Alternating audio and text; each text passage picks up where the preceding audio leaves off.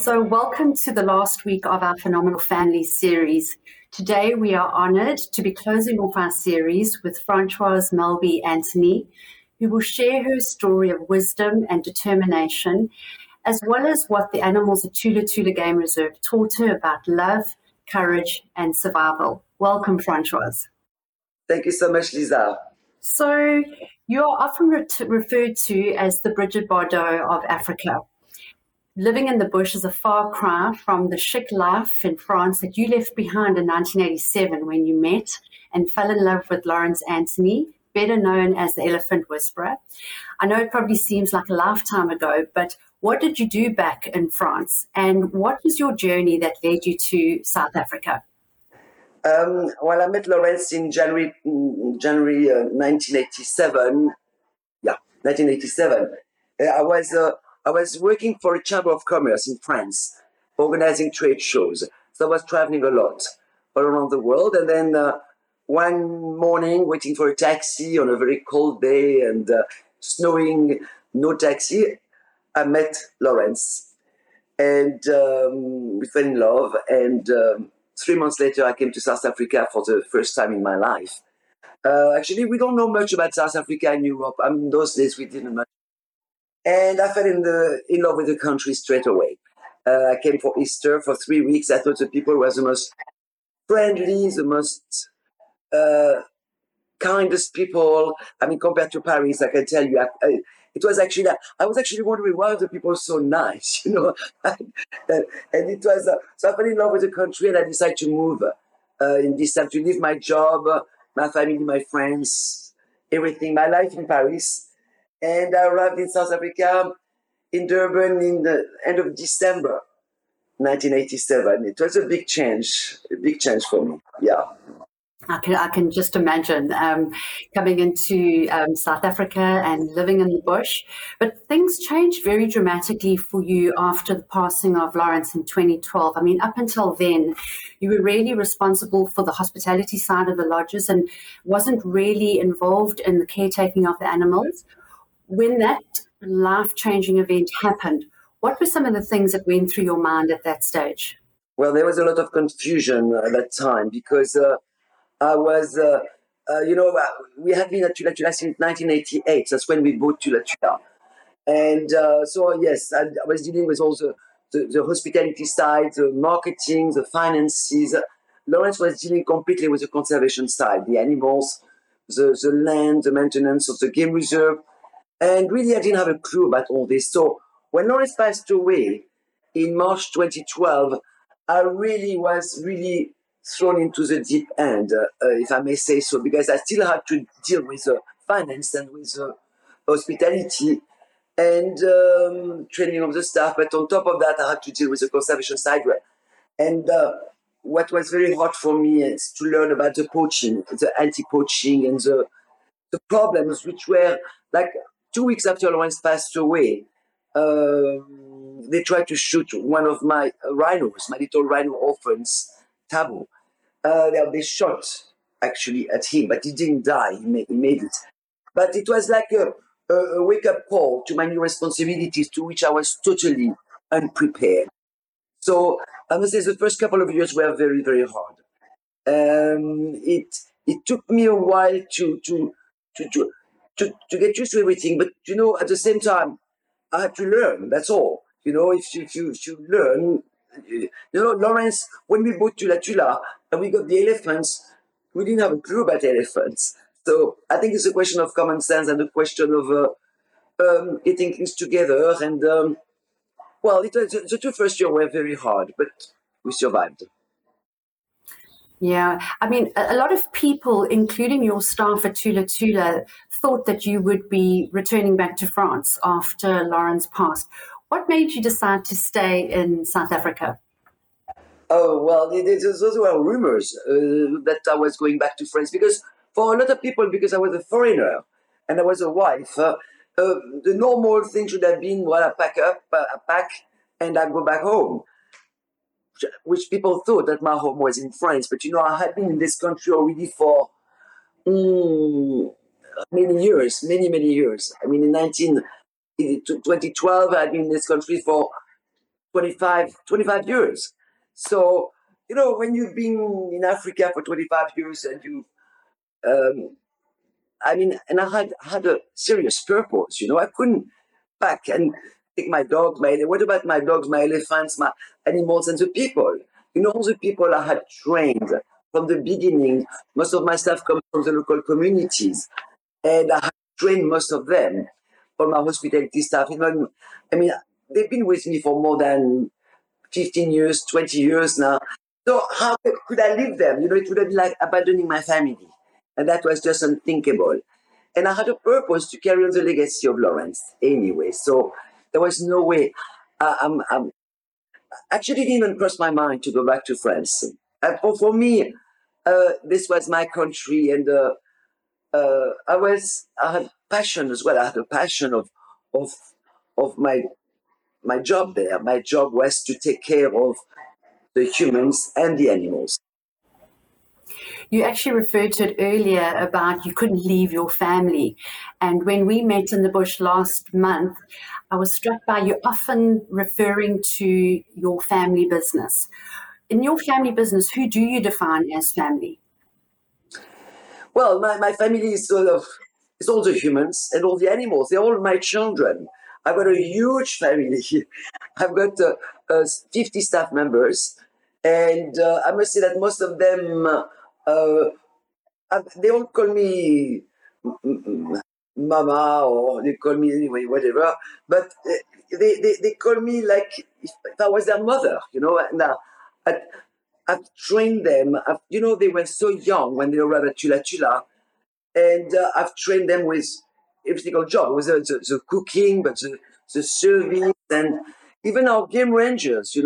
They started at Tula Tula. They were security guards, and then slowly they showed some interest in conservation and in the animals, and then they became trackers, and then they became ranger. They took their driving license. My head ranger is from the local community, and he's absolutely amazing. So it's wonderful to see people progressing like this. I think in my duty is to uplift and to empower people from the local community. I think that's so important. And of course, my other children are the animals. Of course, they all got names. All my elephants have got names. Our hippos, our rhinos, as you saw.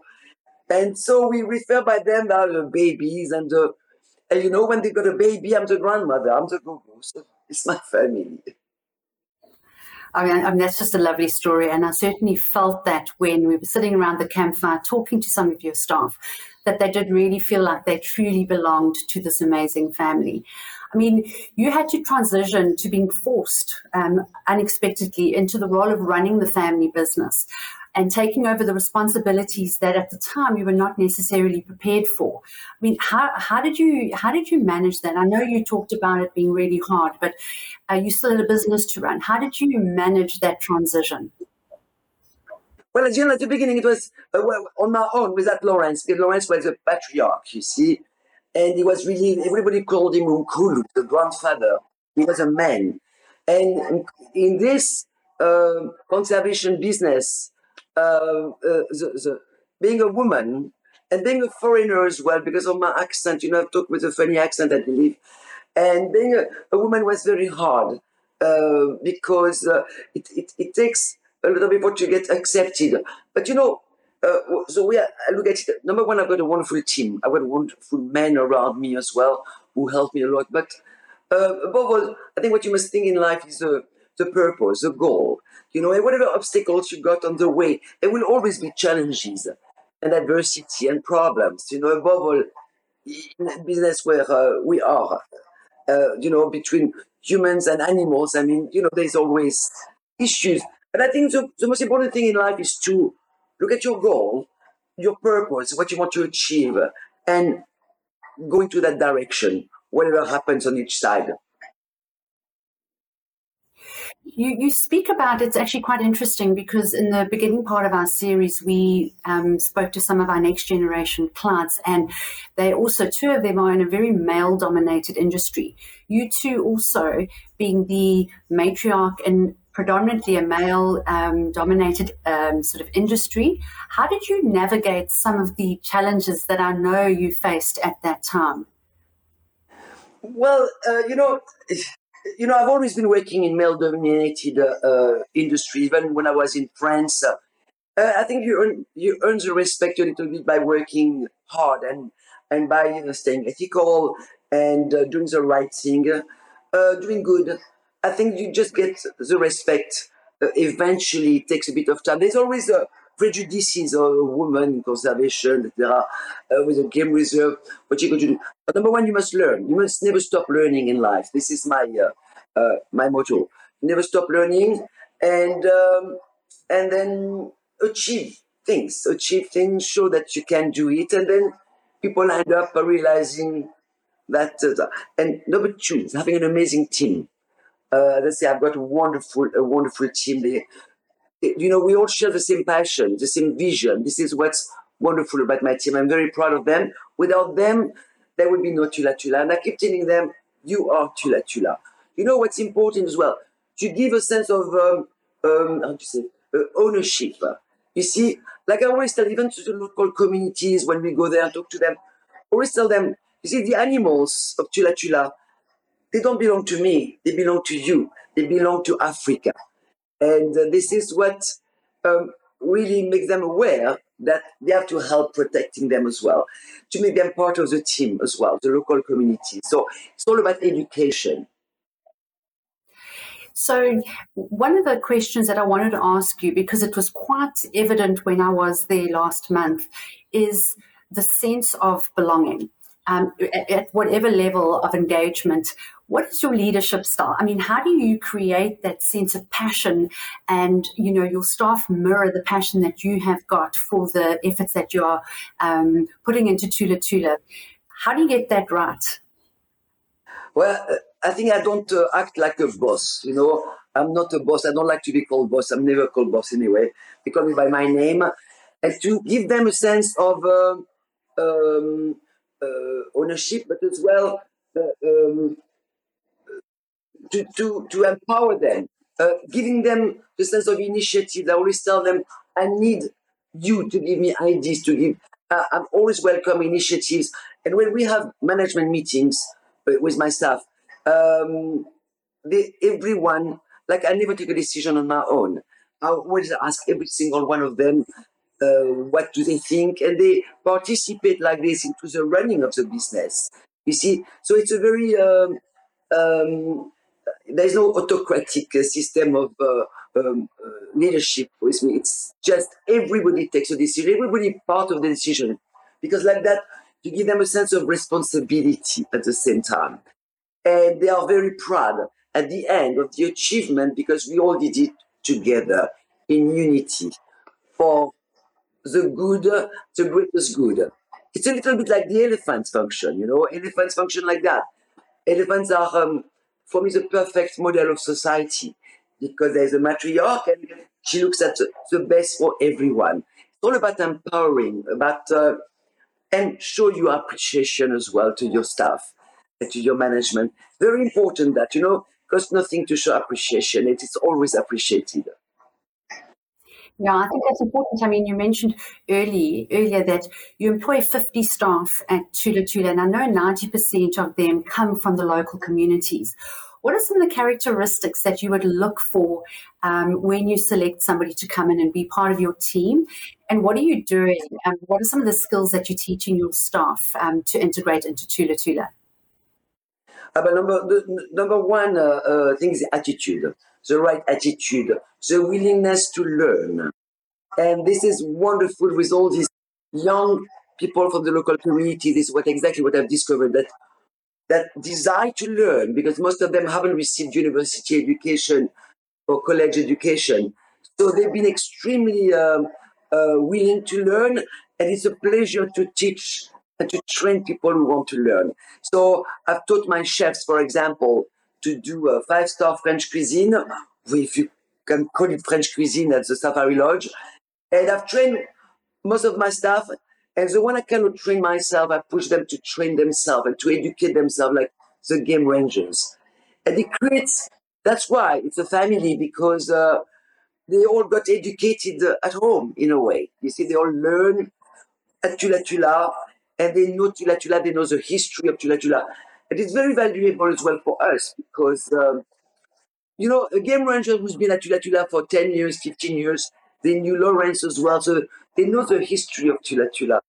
So it's all together learning all the time as well. They learn all the time, I learn all the time. So it's an incessant education at all levels. So let's talk about your book, An Elephant in the Kitchen. I mean, it tells the tale of how you and Tula Tula survived and thrived after Lawrence's passing, and how the elephant herd that was rescued by Lawrence so many years ago shared your grief at his passing, and over time also forged a new relationship with you. Tell me a little bit more about that.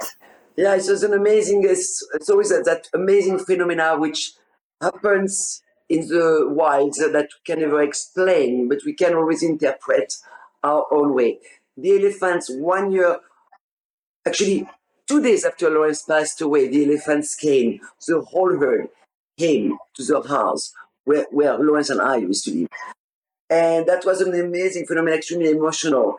It was even more incredible is when they came back the following year, exactly the same day, at the same time, to the same place. They came back to visit me. We thought it was a coincidence. We thought it was quite unusual and always led by Frankie, the matriarch. And the third year, that was even more incredible when the elephants arrived again, same place, same time, same day. 3 years in a row. You call it whatever you want, but knowing the intelligence of elephants, it's quite spectacular. You see that the elephants came back, and then they came back after that on a regular basis, not necessarily on the same day. They came back, and you know what? This is what helped me as well to carry on. Of course, the legacy of Lawrence. Let's see, because I went through a lot of discouraging moments, a lot of down moments, of course. And I thought that was those elephants gave me the strength with their regular visits.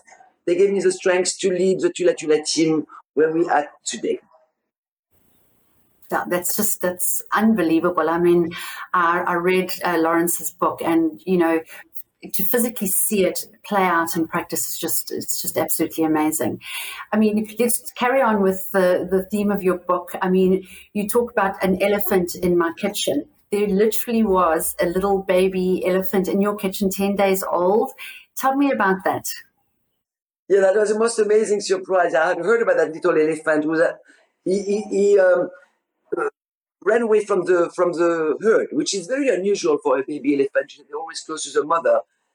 And that baby elephant, I don't know, he walked the whole day probably. And 8 o'clock, 9 o'clock at night, I heard my chef, Tom, knocking at my door. She told me there's a baby elephant in the garden. So the boss of us pushed that baby elephant. She was completely terrified. And we gave her food. She had a little nap, just like a baby. And then we brought her back to her mother. And it was it's a very strange phenomenon that as well, because baby elephants don't run away from the herd, She must have been wandering out. I mean, it was a girl, sorry. She must have been wandering out. But it was an amazing experience of my life, but as well, a wonderful rescue, successful rescue as well, because baby elephant don't do well without the family, of course. So when we brought her back to the mother, it was a great moment. It was a beautiful moment. She inspired the title of my book because I think it's one of the most amazing experiences I've ever had at Tula Tula. Imagine to end up with a baby elephant in your kitchen and you don't know what to do with it. What's next? And then my rangers came to help, and everybody came to help to feed her and to take care of her. And now she's a grown, beautiful lady.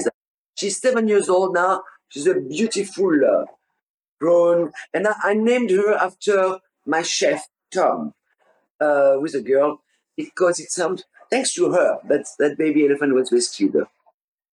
Oh, that's just lovely. I mean, in 2017 as well, you had to face yet another tragedy on your reserve with the attack of the rhino sanctuary. And without going into too much detail, because I know it was incredibly difficult for you and your staff at the time, how did you overcome that tragedy? That has been one of the biggest tragedy we've experienced at Tula Tula. It's been it had a very sad ending. I, I, it's one of those tragedy which, even with all the security in the world, you got five guys armed with heavy weapons. It's a tragedy of poaching. Unfortunately, this is something you feel completely helpless against that.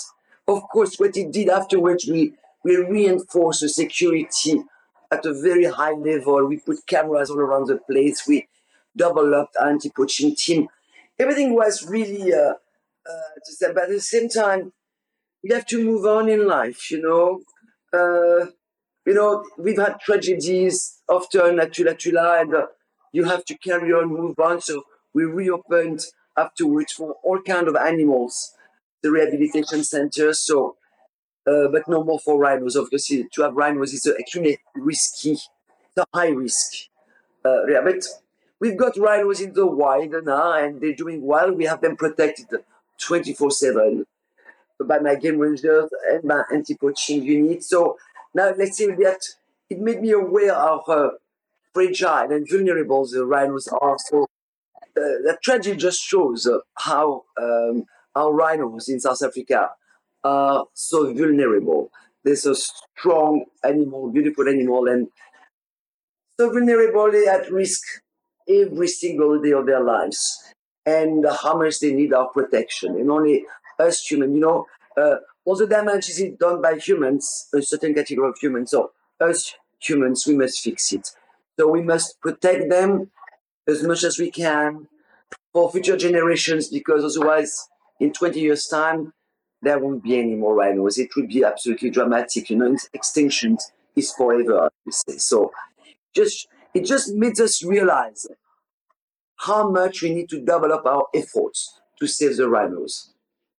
Let's just switch to you personally. You talk about your anxiety becoming a monster with a life all of its own in your book. There must have been days that you woke up and think, oh, I can't carry on. What sort of words of advice would you give family businesses also facing adversity, especially in the current climate? Yes, absolutely. Adversity. I've had to face so much adversity, challenges, difficulties, obstacles. But eventually, I've learned to turn them around and to look at adversity, challenges on that as a bonus, as a good thing to happen, because it makes you creative and it helps you to open new doors and new opportunities. I think that's the way I look at adversity. And it's true. For like with COVID, same thing, COVID was dramatic for a lot of people, for a lot of family businesses, for a lot of people. It's been an absolute catastrophe. But we've learned, and and we learn to actually make changes for the better. We had to get creative. We had to. It helped. COVID plus the recent riots in KwaZulu Natal. All this makes you look at life differently, and doesn't matter. You take the good out of it, and you make something good happen of it. Out of the bad, I mean, out of the adversity, you make something good. For example, during COVID, we are really battling financially. We had no guests for 5 months. I still have to pay all my staff. And as you know, we had very little help from government. So we had to make it go right and move on and carry on. There was no way I was going to close down. And I put all my staff at work and to renovate the place. And then I started an adoption to raise funds, an adoption program. I put my elephants for adoption, virtual, of course. Adoption, You could adopt them for a month, for 2 months, etc. My elephants, my rhinos, my hippos, even some giraffes, even my dogs, and even my rangers. I put my rangers for adoption. And this was very funny, actually. They were so popular, it was incredible. So we raised funds. You have to look at life the right way at all times. You have to move on, carry on. You have to think we'll get there. You have to stay positive at all times. You see, my sounds simple to say, but even with the riots, those terrible riots we had in KwaZulu-Natal, it was heartbreaking to see the destruction. But when you saw what you never saw in the media is the good people doing amazing work, that unity, that spirit of Ubuntu, which emanated from so many people out of the blues. I mean, people just gathering and to protect shopping centers. It was absolutely incredible. That's why I saw the South African people have got that amazing spirit of unity to protect and to do good. It was actually a tiny minority of people who create a problem. This is where you realize at the end. So it lasted only 2, 3 days. It was very intense, but I was very admirative of the South African people, how they reacted towards this terrible adversity of the rioting. And well, I mean, that's just this amazing story. And, you talk about the spirit of Ubuntu in your book. And I just think that's just such an amazing thing about the African community. It's very, very special. So, Francois, what is your next project? I know that you never are really keeping still and you display a massive amount of energy. So what's your next project? Our big project at the moment is the expansion of Chula Chula. So this has been something that it was a dream of Lawrence, of course. This is why we bought Chula Chula, to create a massive game reserve where the animals could roam freely and could have a lot of space. So this is what we are busy achieving at the moment, getting adjoining game reserve and adjoining community land. And so to create a very big game reserve. So within a few months, we're going to double up our size, which is absolutely wonderful. That's very important for our elephants family so that they can start breeding again, because they've been on contraception for many years because of the size of our land. And we're going to get even more animals like lions maybe, and get more baby rhinos. So we're going to expand at all levels. So that's going to help as well, not only the animals, but as well the humans with the local communities. It's going to create more jobs and a better future for a lot of people. So it's all around. It's a wonderful project. It's a big project, but I'm very well surrounded by wonderful partners, my staff and new partners, creating new partnership. And this is what Lawrence wanted to do. So I think he would be very happy. I think I can feel him smiling, and he's quite happy because it's going to be doing good for humans and animals. That's great. And I mean, in closing, Francois, what do you want your legacy to be? My legacy is to that people carry on all the work that Lawrence and I have been doing, doing good, educating people, because I believe that education is key to conservation. This is why I created that Volunteers Academy. Very important for people from all around the world, but as well for the local communities, to teach them that animals are precious and we must preserve the country legacy as well, with that beautiful wildlife, because South Africa without wildlife wouldn't have tourists. So, for example, and South Africa without animals, without elephants, without rhinos, without any wildlife, wouldn't be South Africa. It wouldn't be Africa. So, and I think that South Africa is one of the most beautiful countries where I've lived in. Well, I've been here 33 years now, but soon 34. But I've lived all around the world as well, and I want this country to carry on to flourish and prosper with its people, its animals. This is what I really wish, that it's all going to get better, because I think there are problems everywhere in the world. I can tell you in France as well, there are so many problems.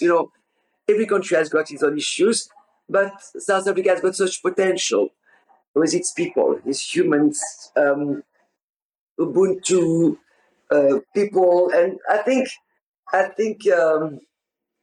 it's a country of contrast, a country of diversity, and very proud to be part of this beautiful country. Well, thank you so much, Francoise, for your time. And thank you also for being such a beautiful brand ambassador for our beautiful country, and for also continuing your efforts to protect the conservation of South Africa. So thank you for your time. We really appreciate it, and all the very best in your expansion project, and also your next book that we will wait with interest to watch that reach the show. Absolutely. Thanks so much.